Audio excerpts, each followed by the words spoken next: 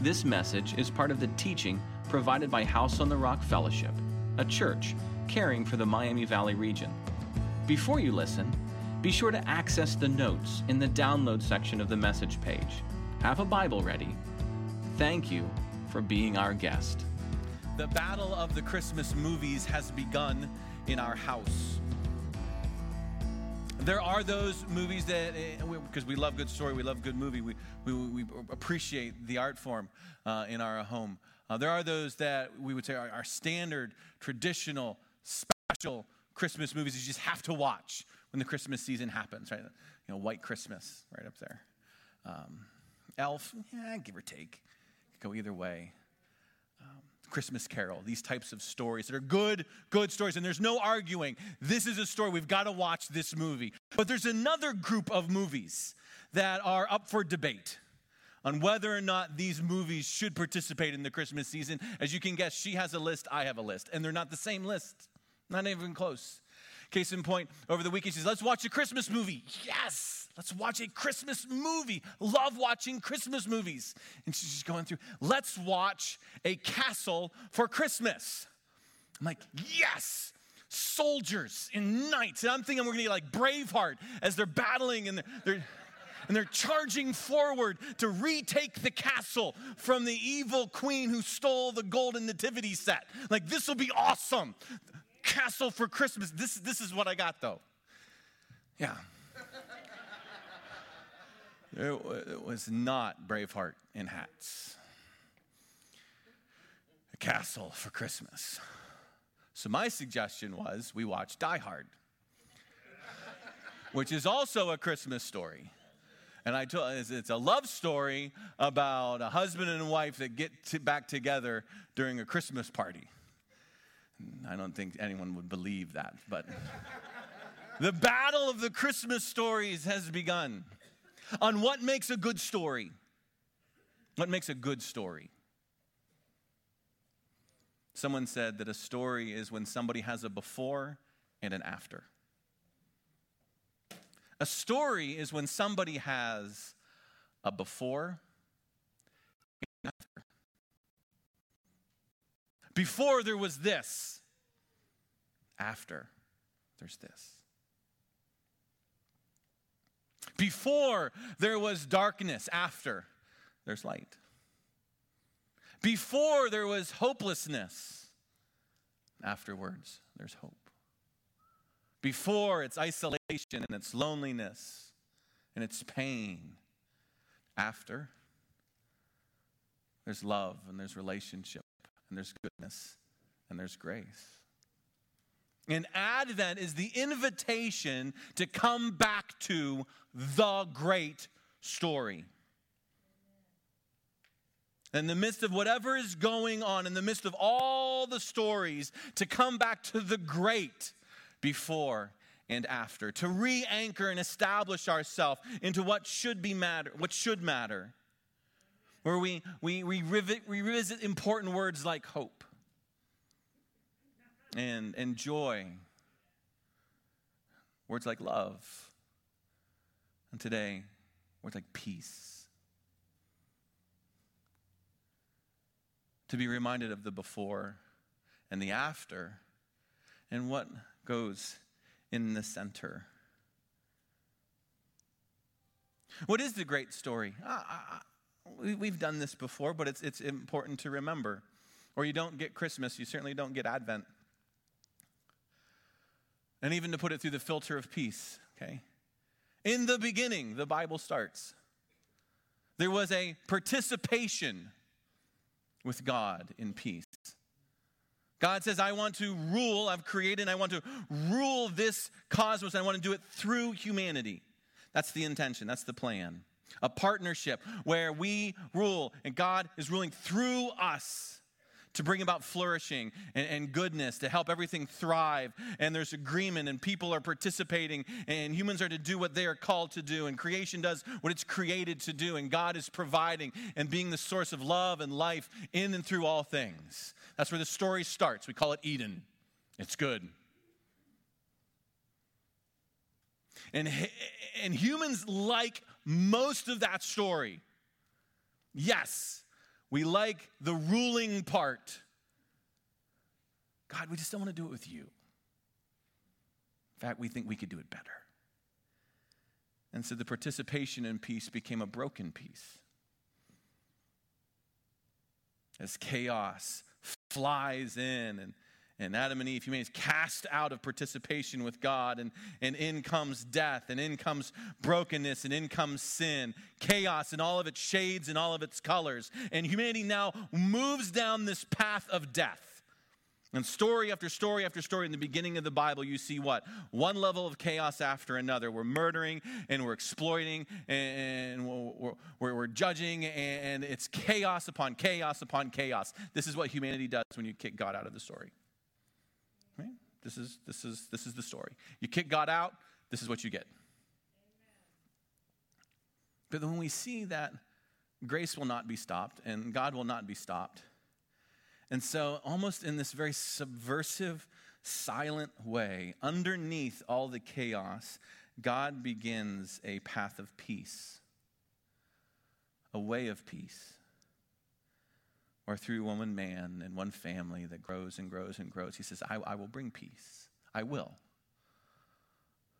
I will fix this.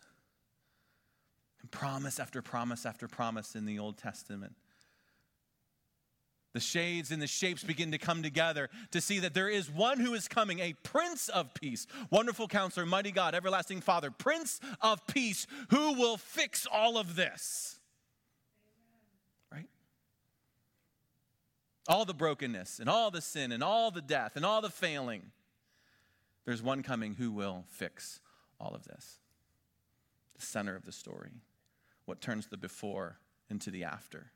And then Jesus, he initiates, our Prince of Peace, he initiates a movement of peace that we now get to participate in, of making things right again, culminating in this glorious restoration of what was supposed to be, and we saw at the beginning.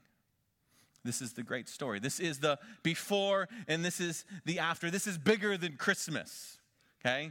Christmas is 23 minutes on December 25th, where everyone fights over who unwrapped what and should have gotten. And now don't forget the deviled eggs because we have to get to your mother's house, and I can't wait till she gives me her ideas.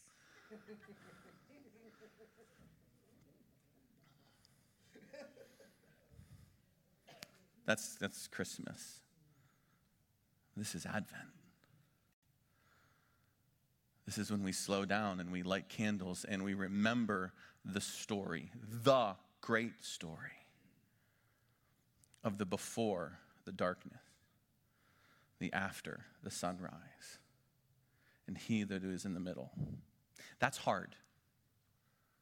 That's hard. It's simple, but it's hard. Because there's lots of competing stories out there. There's a lot of competing before and afters out there. And it's easy to get swept up and caught up in that narrative. And you have to hold on to and anchor yourself into God's story to remember that Jesus goes in the center. It's pointless trying to talk about all the many ways that the world screws it up. People screw it up, and governments screw it up. Cultures screw it up. All you need to remember is what is a true story. The true story is when Jesus is in the center. That's how you know it's the right story. That's how you know you're telling the right story. So if you're getting a story about hope, but Jesus isn't at the center of it, it's a false hope. If someone's trying to tell you a story about joy, but Jesus isn't at the center of it, it's a false joy. If it's a story about love, but Jesus isn't at the center of it, that's a false love. And today, if someone is trying to pitch you peace and how to get peace, but Jesus isn't in the center of it, I promise you, that's a false peace. To help us this month, we're going to keep coming back to the shepherds at the birth of Jesus. They will do something for us. They are a part of the invitation of God to be at the story, to be present at the manger, to leave darkness and chaos behind and see the story turn. And there have been times where we've talked and taught through Mary's perspective or the wise men, or there's many ways of coming at the birth of Jesus. But let's let the shepherd speak to us this season. So if you would, find Luke chapter 2. Luke chapter 2.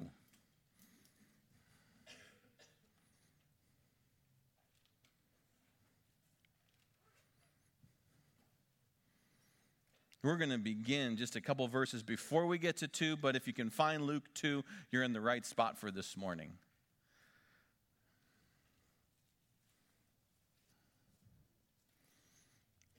Within this narrative are 3 little vignettes where peace is featured. They kind of captivated my attention this week, and I want to share them with you. It's the writer's show and tell, if you will, of the key ideas that come together when we speak of peace as God's peace. So please stay with me. And maybe you've come this morning as Sarah mentioned, or as Aaron had mentioned, and maybe you've come in through the doors and chaos is hot on your heels. And you know chaos very well. And you feel the darkness. The Bible would invite you to see something differently and give us a way to see the story turn.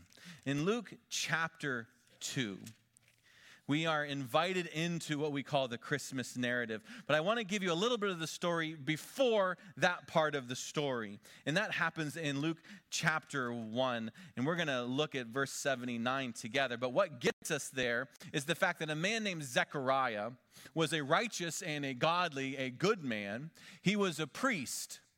And it was his turn to go to the temple to sacrifice incense upon the altar. This is a tremendous honor for him. It might only happen a couple times in your life if you're a priest.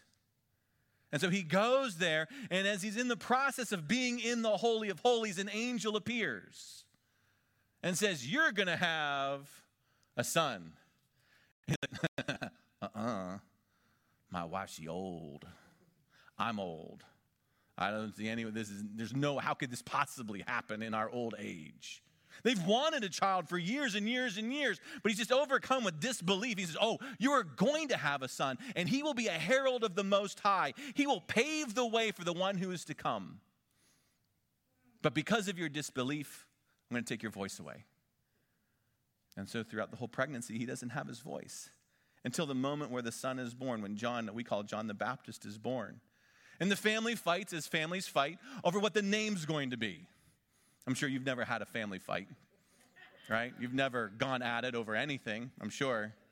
Oh, what should his name be? Well, I think he should be named after his father. No, he should be named after the maternal grandmother's second cousin, because that name's... And they just go back and forth and back and forth and back and forth. And finally, out of obedience, Zechariah comes, no, his name will be John. And then he gives this amazing prophecy.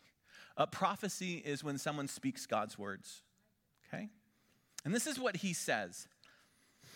I want you to focus in on verse 79, but I'm going to get us into it by starting in verse 76. This is Zechariah the father, filled with the Spirit, speaking about the ministry of what about's to happen.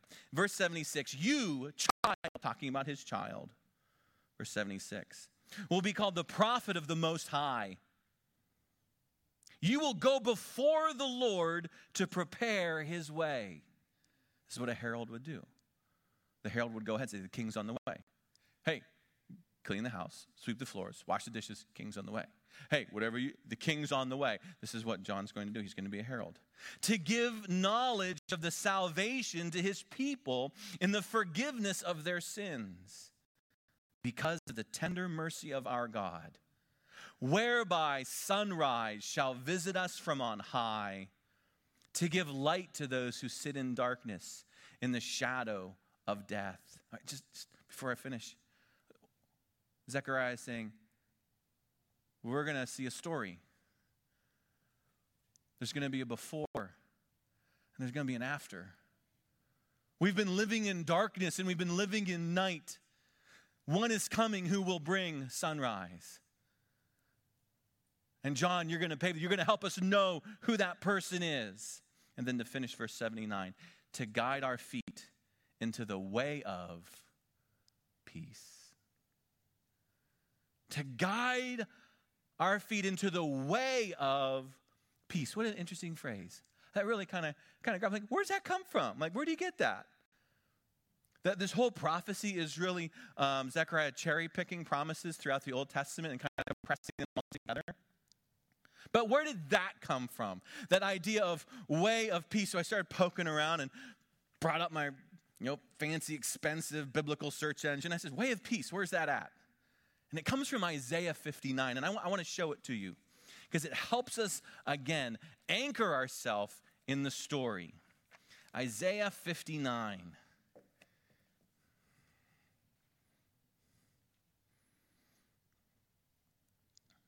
I want you to really see verse 8. I'm going to read into verse 8, starting in verse 1.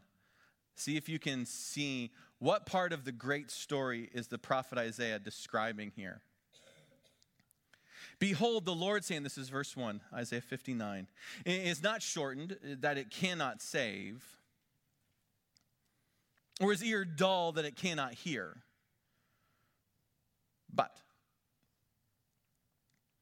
your iniquity have made a separation between you and your God.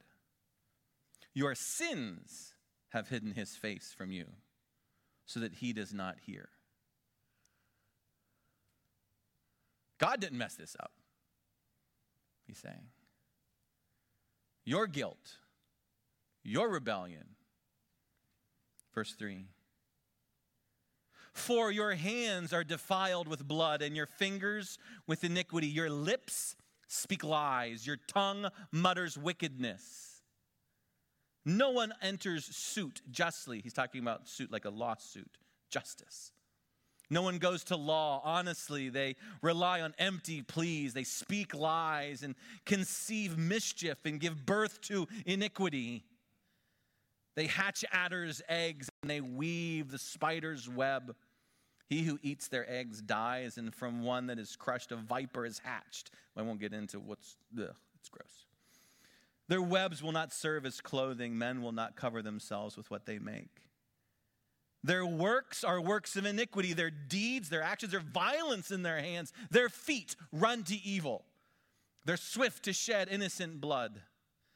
Their thoughts are thoughts of iniquity. Desolation, destruction are in their highways. Verse 8. Here it is. The way of peace they do not know. There is no justice in their paths. They have made their roads crooked. No one who treads on them knows peace. What part of the story do you think Isaiah is talking about and describing there? It's the broken part.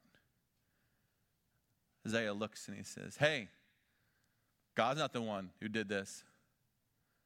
Our sin, our iniquity, what we do with our hands and what we do with our mouth and what we do with our feet, our actions, how we despise and disregard and the injustice that's prevalent everywhere. How we exploit one another.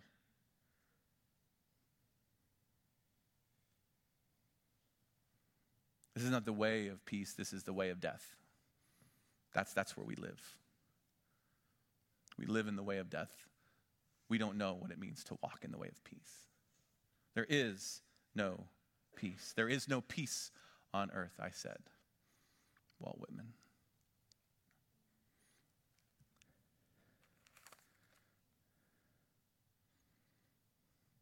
The Apostle Paul will pick this up and he'll kind of rearrange it himself.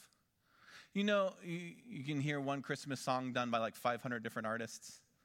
You know, it's their version of Joy to the World. No, now it's their version of Joy to the World. It's the same song, but it's just arranged a little bit differently, their own twist. Well, the Apostle Paul does something very similar in Romans chapter 3, where he takes what's going on here in Isaiah, and he puts his own little spin and arrangement, does a little bit of his own cherry picking. But a lot of the same themes of Isaiah, man, right there in Romans 3 is the Apostle Paul's trying to get Gentiles and Jews to walk together. He says, hey, it's all broken. This is Romans chapter 3. Let me read for you verse 9, and we're going to hit it at verse 17. None is righteous, no, not one. No one understands. No one seeks for God. All have turned aside. Together they've become worthless. No one does good, not even one. Their throat is an open grave. They use their tongue to deceive. The venom of asps is under their lips. Their mouth is full of curses and bitterness. Their feet are swift to shed blood, and their paths are ruin and misery. Here it is. And the way of peace they have not known. There is no fear of God before their eyes.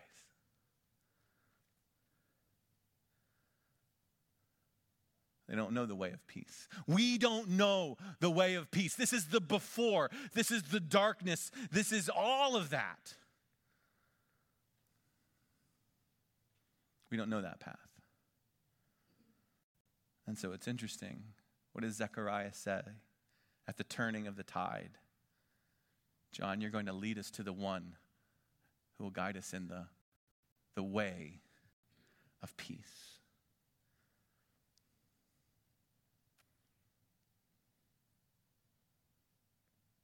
If you continue in Luke, the theme of peace continues.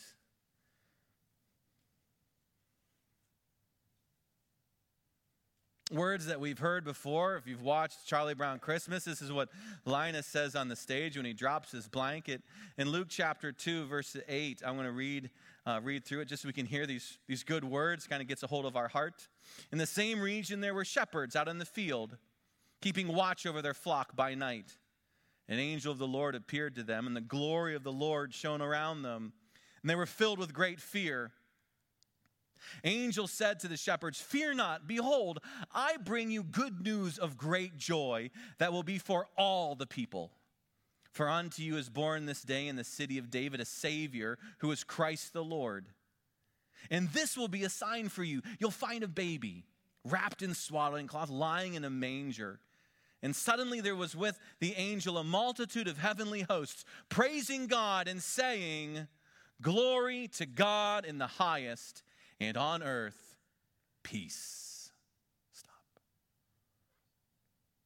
Glory to God in the highest, and on earth, peace.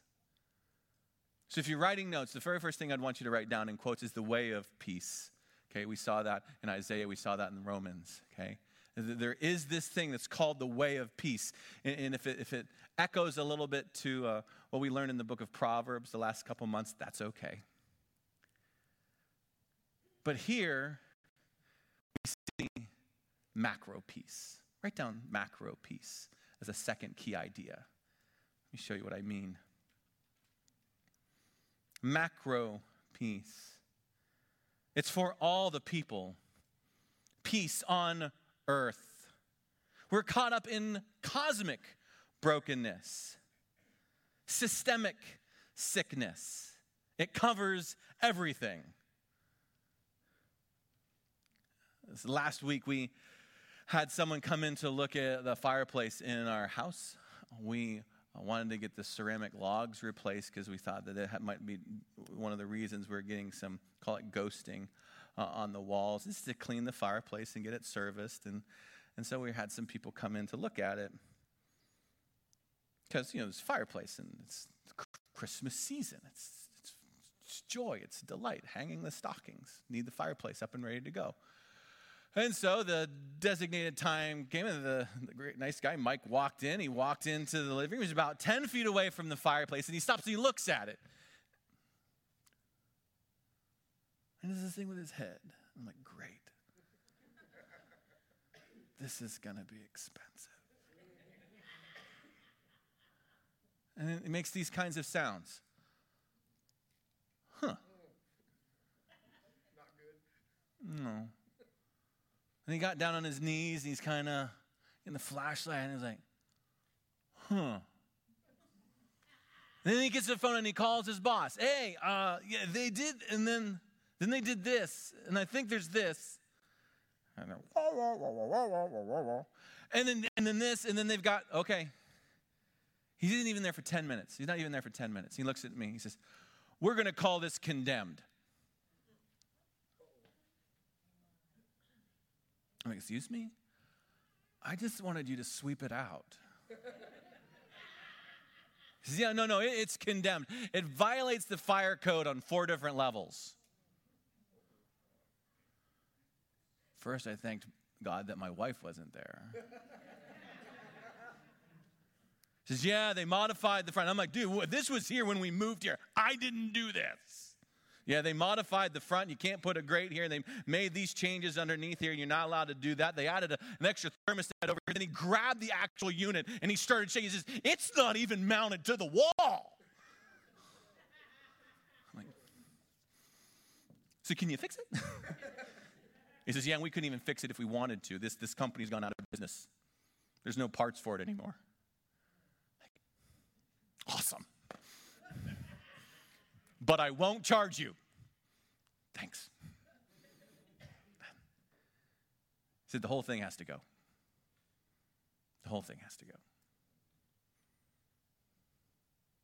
There's no swapping this out for this, swapping this out for that.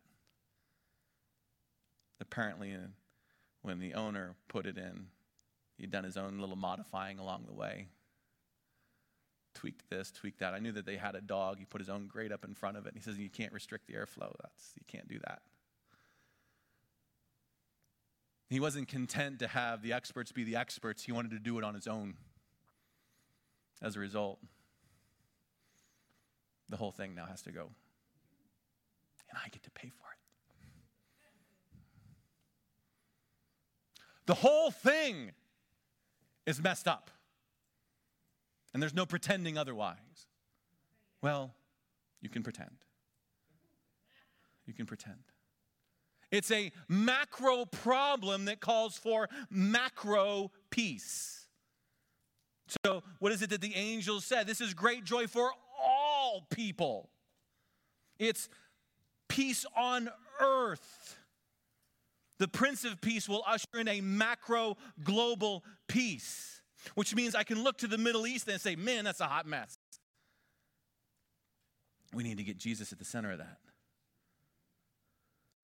Look at the ecological crisis. Man, that's a crisis. Got to get Jesus at the center of that. And until Jesus is at the center of that, there will be no peace. Talk about global pandemics and sicknesses that of themselves spoke to a higher crisis and a higher problem, that we're not built for isolation. We need to get Jesus at the center of that. He's the great physician. National crises. There is no solution. There is no peace on earth unless Jesus is at the center of that. Because it's a macro problem that calls for macro peace. And I think this is one of the points of the shepherds. This is what the shepherds kind of give to us. Because shepherds should not be at the birth of a king. They don't belong there. Shepherds are outsiders. Shepherds are outcasts. They live outside of what's going on in the community. They're with the flocks all the time. They're not popular. They're not powerful. They're not political. They're shepherds. And so to see God inviting shepherds to the story means that there's a place for me. I'll get to that. Stop preaching my message for me. I practiced all week. Secondly, these shepherds were probably Passover shepherds. The lambs that they were taking care of, the flocks outside of Bethlehem, were set apart and set aside to provide the Passover sacrifices. Okay. Jesus is coming as the great Passover lamb. So you got that tie in there too. And as Kathy had said, Jesus is the great shepherd. It's right that shepherds are there, shepherding his people. But I have to remember that when I talk about peace, I have to understand that this is peace at a macro level. That's a part of it. Jesus is coming not just to, okay? Wait till I finish the sermon before you walk out. He isn't coming just to save me from my sins. He's coming to fix the problem, which is global. Peace on earth for all. Macro problem, macro peace. There's one more little vignette I want you to see at the end of chapter 2. After Jesus is born, a little time later, Joseph and Mary are going to travel to the temple for the rites of purification and to dedicate Jesus to the service of God. This is part of the Jewish process. So they're on their way to Jerusalem. They're on their way into the temple, okay? Still talking about a little baby. It says this in verse 25 of chapter 2. Luke chapter 2, verse 25. There was a man in Jerusalem whose name was Simeon. And this man was righteous and devout, waiting for the consolation of Israel. What's that mean? Waiting for the one who will lead Israel out of the hot mess, restore, heal, deal with the oppression and chaos that is Rome. Okay. And the Holy Spirit was upon him, verse 26. And it had been revealed to him by the Holy Spirit that he would not see death before he had seen the Lord's Christ. He's the Lord's anointed one, the Prince of Peace. And he came in the Spirit into the temple. And when the parents brought the child Jesus to do for him according to the custom of the law, he, Simeon, took the baby up in his arms and blessed God and said, Lord, now you are letting your servant depart in peace, according to your word. For my eyes have seen your salvation, that you have prepared in the presence of all peoples a light for revelation to the Gentiles and for the glory to your people, Israel.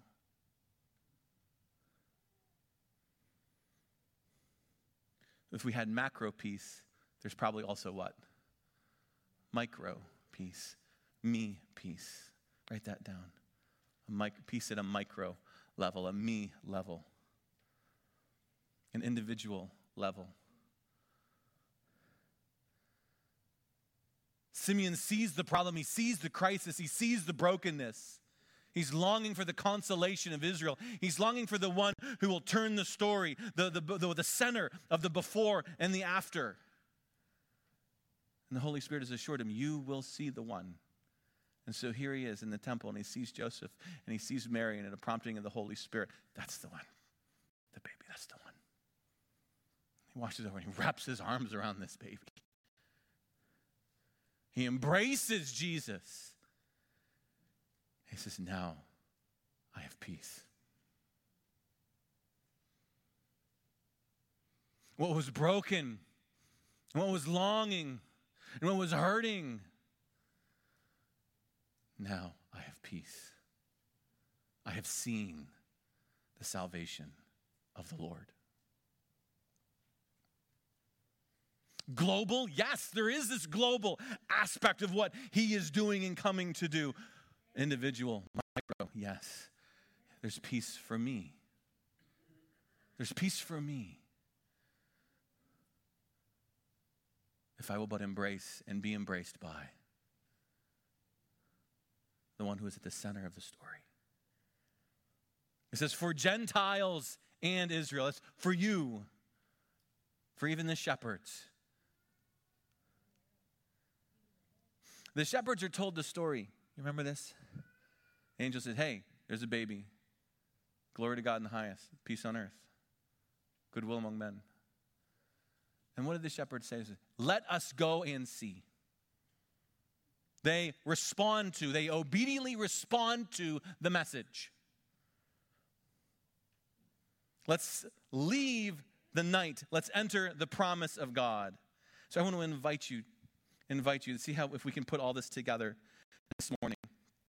put it all together. I'll give you one more fill-in at the very end. If you lost me in all of my chaos, the first fill-in, a way of peace. Then there's macro peace, and then there's micro peace, peace covering everything. But at the very bottom, before we do that last fill-in, let me ask you a question. Have you placed Jesus at the center of your before and after? Let me just ask you that question. Is Jesus at the center of your before and after? The center of your story?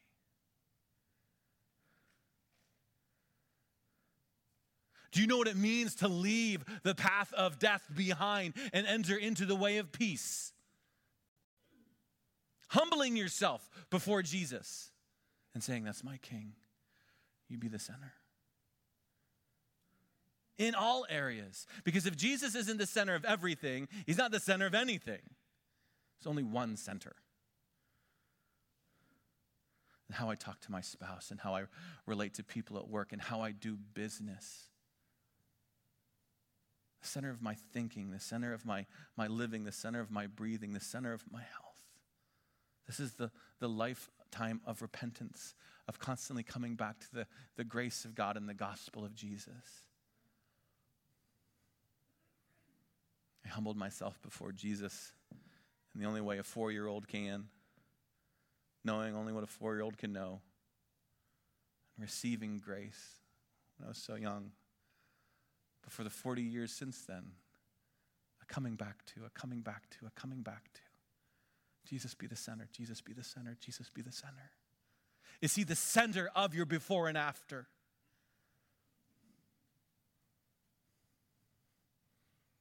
That's the invitation. The invitation to the shepherds. In the darkest night, hey, we want to show you something.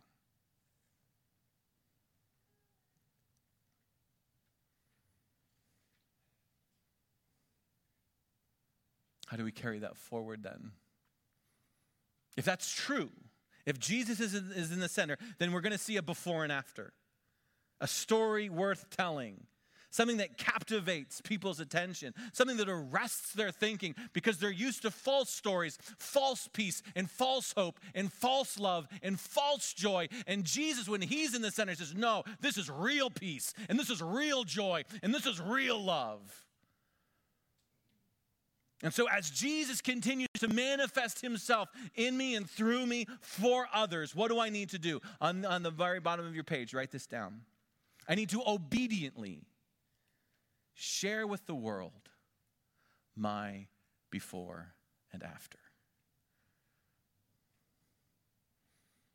Obediently share with the world, macro peace, my before and after.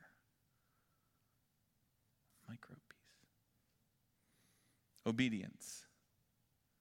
By the grace of God, walking that way of peace. This is what Jesus has said. This is what God has promised. I will walk in it. It will seem subversive. It will seem at tension with culture. It will seem at tension with the world. It will seem at tension with so many things that I bump into. But there's a way of peace. Stay with me. Stay with me. Stay with me. Okay? Obedience. Where there's no obedience, you open your life to chaos. Obedience. Share with the world the macro problem. That means engaging with my neighbors, engaging with my coworkers, sharing what? My before and after. This is what Jesus, I put Jesus in the center of my life. You're not going to believe what he did. You're not going to believe what he did.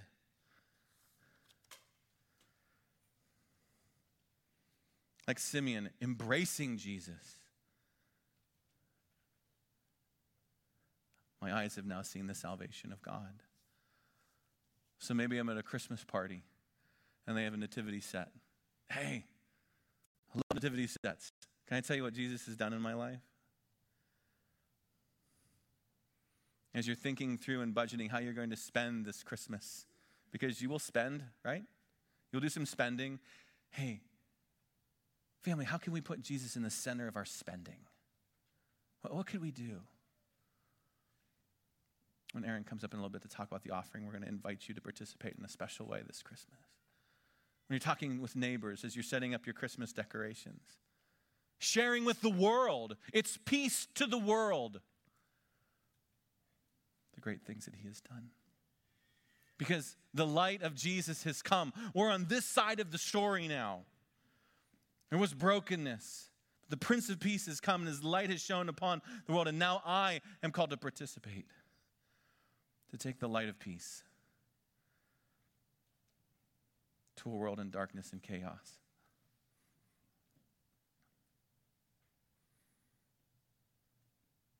And this little light of mine shines as by the grace of God, I keep Jesus in the center of the story. The battle of Christmas stories has begun. Shine bright.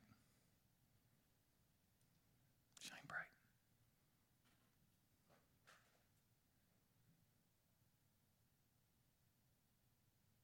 Let's bow and let me pray for you. And Aaron's going to come up and help us get ready for the offering.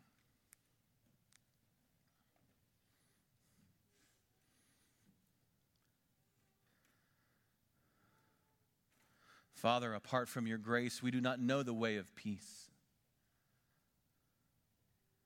For you draw us and you invite us in. Like the shepherds who are on the outside, the outcast. What a message. You call them and beckon them to go and see. Many of us live in the tension like Simeon. We see a world amuck and need for its Prince of Peace. Help us obediently walk this path. A path that shines in the darkest of night. Your light shining through us. Your peace going through us as we participate in this movement of peace until all your kingdom come and your will be done here on earth as it is in heaven.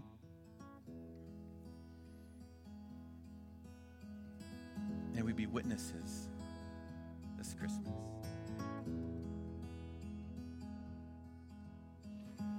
Thank you for sharing your time with us, and we'd love for the journey to continue. If you're a guest, would you consider reaching out to us? We would love to come alongside and encourage you in any way that we can. If you're someone who's joined us today and you are desperately reaching to find hope wherever you can, again, Jesus came that we would find hope. You can find hope today. If you want to send us a short note, a member of our Hope team would reach out quickly, promptly, to come alongside and see what we can do to encourage you in whatever storm you might find yourself in. That's why Jesus came. That's why we're here. Jesus said there's two ways to live your life. And a wise man, a wise woman, builds their life on Jesus' instructions. God bless.